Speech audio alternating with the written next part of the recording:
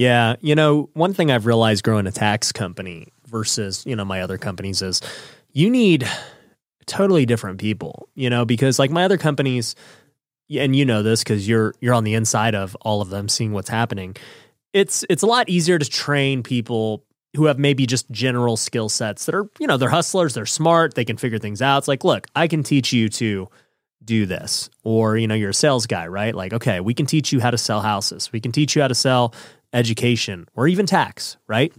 But to get the back end operations for TrueBooks is probably the hardest thing that I've encountered, because you need legit CPAs, you need bookkeepers, you need these people that, are very skilled. And I think we've gone through hiring different people who are just like fresh out of college and stuff, and they've been tough to work with. Mm-hmm. Yes, and so that's why from the approach that, right, I think that I've tried to keep from the beginning is hiring top down, right? Hiring people that we know don't need to be babysat. They can sort of take the job and run with it. And so it's a specialized skill. Most people go to school for it, and it isn't something you can just kind of rush through like, hey, in 90 days, I'm going to teach you how to prepare taxes and strategize with people. So definitely finding the right team has been the most challenging part. But once you get that in place, it's really you're off and running. Yeah. And tell me, we had this talk with one of my other guests about like the difference between a CPA and an EA. Yeah, so a CPA is a certified public accountant. So you're licensed with the state agency, and the reason that they do that is because you are allowed to give an opinion on somebody's financial statements. A lot of people get that term misconstrued. So an EA is an enrolled agent, a CPA is a certified public accountant. EA, you are licensed with the IRS, and it's essentially you've taken, I think it's 3 tests, and you have some basic level of understanding of tax and how the IRS tax system works. A CPA, certified public accountant, you have to have a college education, essentially, almost the equivalent of a master's degree, 150 credits, and you have to pass 4 exams. And not only that, but you have to pass all 4 within 18 months or else they start to lapse. Right. And the biggest thing is when you're a CPA, you are essentially trusted by the public to give an opinion on someone's financial statements. So what you'll find is certain lenders will come to a CPA or come to a client and say, hey, we need these audited. And what that is a CPA can look at a set of financials, perform some tests, and say, hey, I give an opinion that these are fairly and immaterial of any known errors and they're accurate. And so to do that, that's why you kind of hold this, I don't know the word I'm looking for, but that's why you're so heavily regulated, right? We need 40 hours of, continuing education every year, minimum of 80 across 2 years. And you do need that sort of college education and sort of background to be able to even take the test because you're sort of held to that standard. That's the gold standard in college if you're an accountant is to shoot for your CPA exams. Yeah.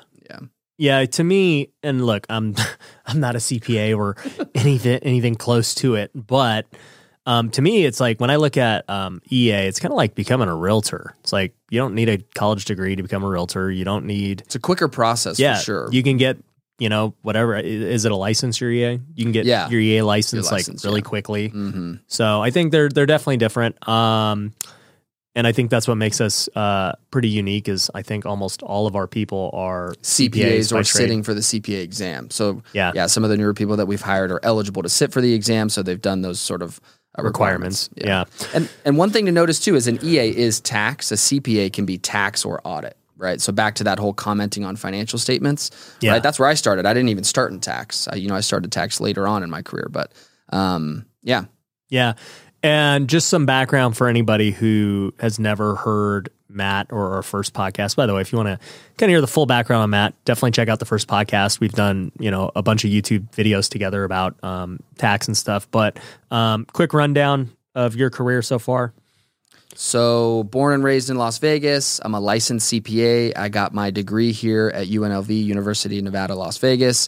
I went to go work for the Big Four. It's kind of, again, the gold standard. You work for one of the largest accounting firms in the world out of college. It's where I earned my stripes. Worked at some smaller regional firms. Always stayed in public accounting, which is servicing, a variety of clients, not just working for like MGM or Caesars Entertainment. And then met you through Instagram, said, hey, you need a bookkeeper. I can do that. And here we are. Yeah, it's funny because at the time I wasn't even really like big on social media, like nothing like today. But, I was pretty known here in Vegas. And I remember I was looking for a new accountant because I'd gone through like 3 in the last 3 years, and they all just could not get it done for various reasons.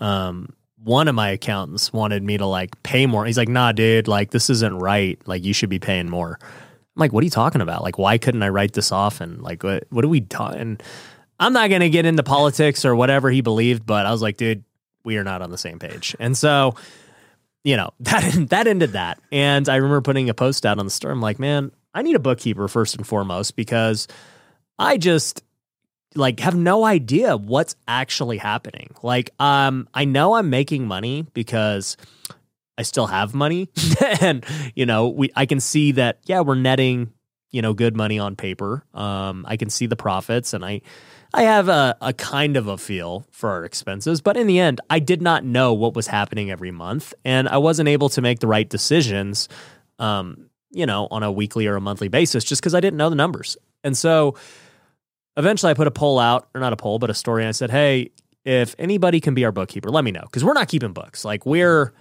keeping a form of books, which is like what many people probably keep. Spreadsheet.